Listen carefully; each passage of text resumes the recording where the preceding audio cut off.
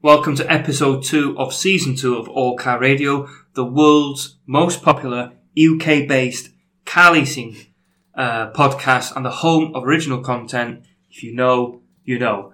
Today's subject, we are talking about one of Chris's latest blogs on brake checking, followed by the usual car reviews, customer questions, and obviously Chris's hot deals of the week, number 3 of 2020. So we may as well just get straight into the subject. We wanted to try and create more sort of bite-sized podcasts, because when we're checking the stats, you know, the full people seem to drop off after maybe half an hour or something like that. We completely get it. Commutes, you know, don't often go towards the hour mark. So we wanted to make them a little bit shorter on a short and snappy subject for those, well, to cater to the audience who seem to like a particular length, because they seem to get the most amount of downloads. Nice variety as well, so not everyone's a marathon.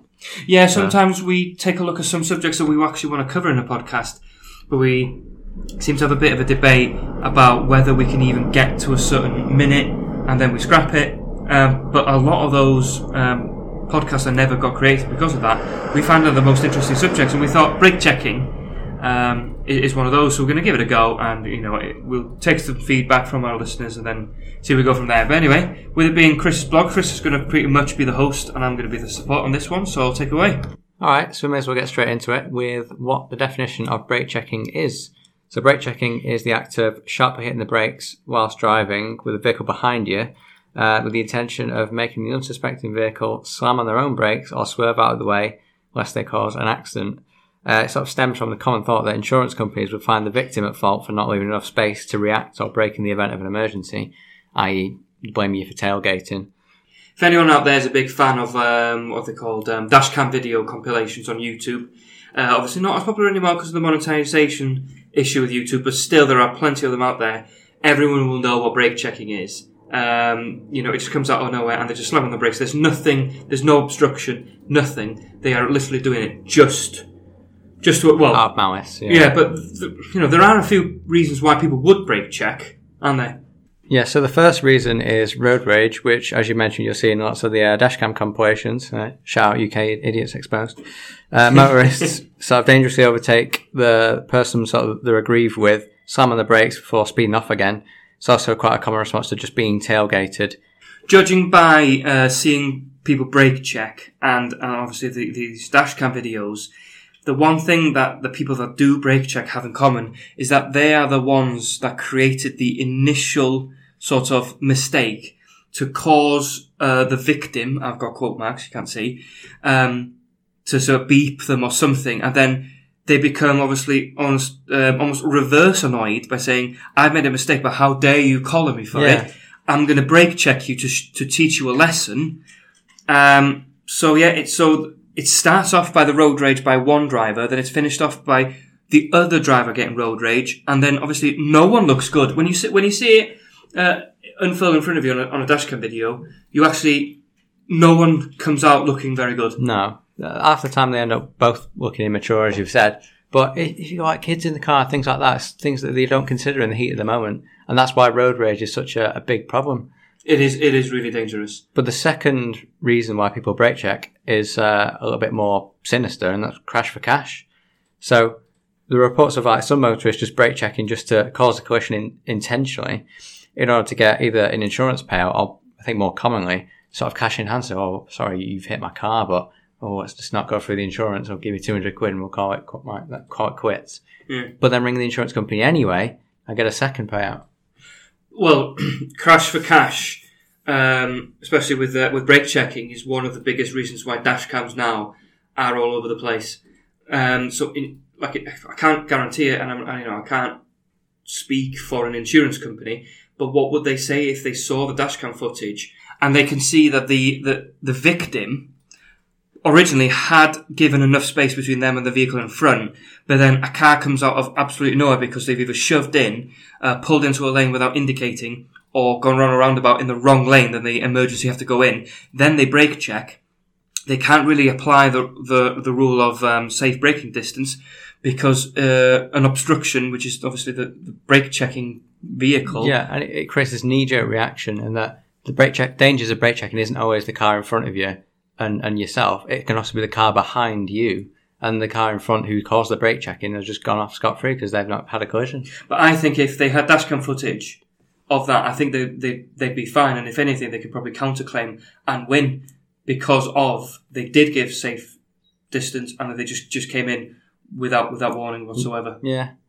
I suppose the only really acceptable way of brake checking is the literal sense of the word, like testing your brakes to see if they're effective, like old school kind of drivers would do. Yeah. Just to keep an eye on things well maintained or not. But yeah, I remember my dad used to do it many decades ago. If there was no one around on the road, he'd slam on his brakes just to check that they were still capable of doing that, because you don't want to wait until you definitely need your brakes to be working. But at the same time, it was an old car. Brakes weren't as reliable as they used to be back then. So it's not really a common practice anymore.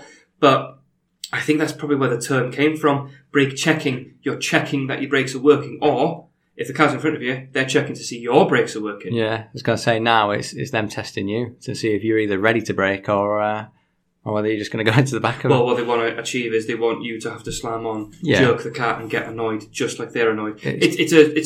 It's a spiral, isn't it? A completely unnecessary road rage spiral where everyone gets annoyed. And it's also illegal, which leads us on to the next point, and that brake checking is classed as dangerous driving, so that can carry up to a 2-year prison sentence and an unlimited fine. However, if the crash results in a death, the maximum sentence can be up to 14 years in prison, as that's death by dangerous driving.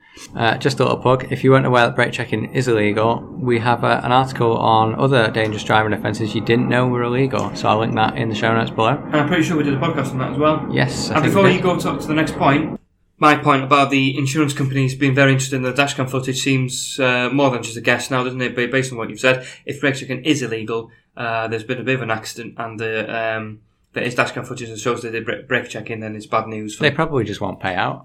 If your car was damaged, it's unlikely that they'll pay out. If you were the brake checker, as in.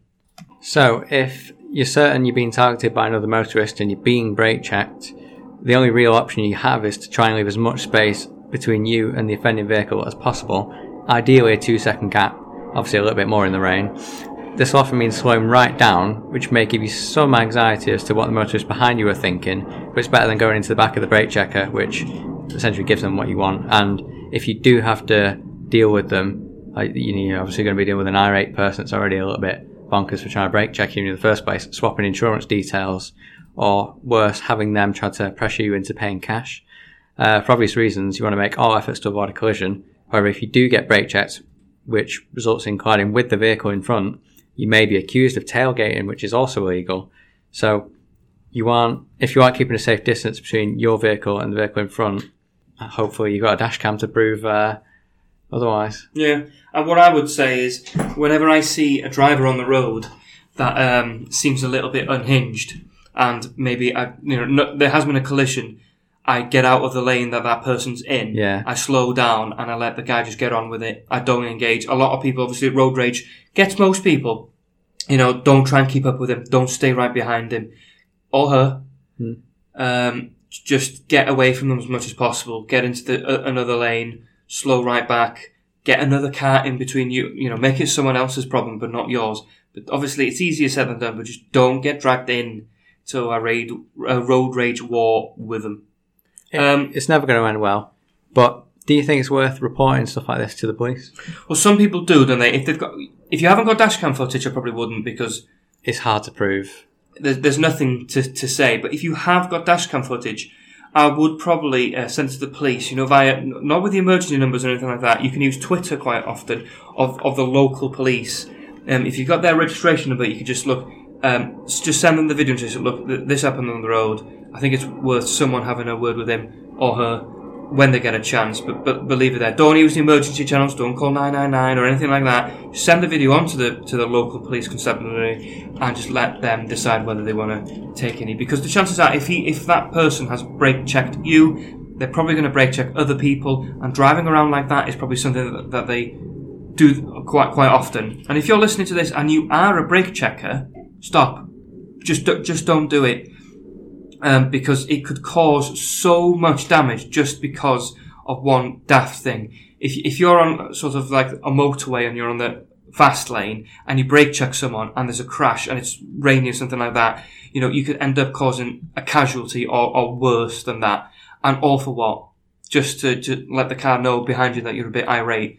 Well, look, if you are irate with the other person but everyone's absolutely fine, no one's been hurt, just move on and get on with it. Another reason you could dial sort of 111 for is if someone's hit your car and then they just make off, obviously that's an offence in itself. You have to exchange insurance details as soon as there's been a collision if they've just driven off. Obviously, if you dial 999, it's unlikely that they're going to treat it as an emergency, so you are just going to dial 111. They won't even want to take the call. But yeah, that is the end of this little section here. We're just now going to do customer reviews, car reviews, and the deals of the week. So thanks for listening to this feature. First question comes from Graham from Manchester, who asks if privacy glass blocks UV rays. As soon as we got the question in, I actually wrote a blog almost straight away and I published it today, which is the 27th. So you can see the full article on the blog. But in short, privacy glass does not actually block any UV rays whatsoever. All it does is give you a bit of privacy, hence the name. If you do want to block UV rays, and if you've got small children, long journeys during the summer in particular, you definitely should, because, it can cause skin problems. Then you'll need to probably get window tints that have UV blocking features on it. A car sunshade, those little animal print stuff that most cars have in the back, especially parents. Or alternatively, put sunscreen lotion on them. But that was such a good question that we obviously wanted to answer it in full, which we've now done. But yeah, privacy glass does not protect from the sun at all. In fact, the only window in the whole car that does that is the windscreen. All the cars on the side do not offer any UV protection whatsoever. And before I started writing it and did the research, I didn't know that. I was completely unaware of that as well. I never really even considered that. It's the whole dark thing, isn't it? You just assume. You thought you'd be saving money by just getting privacy glass and not having to have a sunshade. Exactly. So if anyone's didn't know that, they've got kids in the back, well, invest in a car sunshade. Because especially if you're doing a journey, say hour plus, and your baby's in the back and the sun's beaming on their face, that could really cause some problems. And prolonged exposure to UV rays can cause skin cancer. So it's not actually something to joke about, but definitely something worth something to consider. Our other question is from Nadeem Anwar, who asks if he can get can design on a lease car. And obviously, most of the time we want to give, apologies for the train getting past, but most of the time we want to give people good news. But unfortunately, we can't provide you with a can design, let's use Range Rover as an example. It would have to be after the delivery, approved by the finance company, and probably reverted back to original before you give it back. It's in the same way that car modification works. Yeah, which we've done quite an extensive article on that, and we'll try and put that in the show notes as well. But modifying a car is tricky when it comes to leasing because of the ownership element. So it's the finance company that owns the car and not yourself. So, and you've got to take into consideration what the finance company wants to do with the car once they've got it back. But you never know if you call up the finance company and say, I want to do this.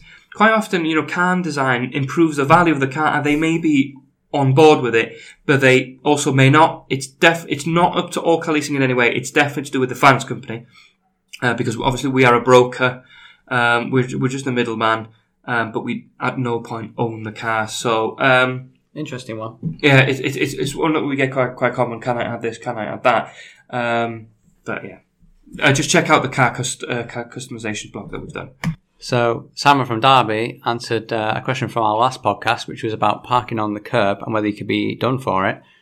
Simon actually lives right next to a school and parked slightly on the lines, and he had a parking attendant just throw the book at him. So he was pretty much forced to pay the fine. Yeah, like we said, it is in law that you shouldn't be parking on the pavement. So if you get done for it, I mean, the worst you could... There's nothing you could do. Once that guy's decided he's going to fine you, that's it. It's a time and a place thing, isn't it? I suppose if you're next to a school, maybe it's a high traffic area for that type of thing. Yeah. Giuseppe from Bowness also sent us a message after the last podcast on parking on the curb, and he says that he has lived on a terraced sort of street with double parking on the curb is common occurrence for the last 20 years. It's never been done for it. No one's ever complained, but at the same time, that doesn't mean that you couldn't be fine. It doesn't mean that it is okay. I mean, what he's trying to say is he lives in an area where he was absolutely forced to do it. There was no other choice. And to be fair, I think a lot of parking attendants may not even bother going to that area because that's not a hotspot for it. But that's not to say it's all right. I mean, I don't have a problem with it, but I'm just trying to say that just because you've been there for 20 years doesn't mean that he couldn't, a parking attendant couldn't come tomorrow. Yeah. But I completely understand, especially on Terrace Street, like I did say in the podcast, you haven't got a choice. You've got to park there, haven't you? Yeah, and often they're the most thinnest roads to get a car down when you've got double parks on either side. Yeah. Especially fire engines, though, you've got no chance of getting one of them down, which is probably why the attendants come knocking. So Jesper from Tarpley sent in a bit of a moan about our previous podcast in that he's just had to show out £300 for some new shock absorbers and a strut because he parks on a high curb right outside his house. Day in, day out. So he parks around the corner now, but obviously it gives him a little bit of anxiety because he can't see his car anymore. Yeah, and I think that's one of the top reasons why people persevere and keep parking on the curbs, because nobody wants... people's cars can often cost not a million miles away from the value of their house, especially in terraced areas anyway. And it just gives them anxiety that the prized possession is not there. They don't... thinking about the car being robbed or something like that, especially if you've got usually where they would park on the curb, it might be well lit. Now that they've got to park somewhere that they can't see, it may not be well lit. So it's a bit of a target for people who want to damage it. If you rely on your sort of home security cameras to keep an eye on your car overnight, obviously... Yeah, they don't reach there. Yeah.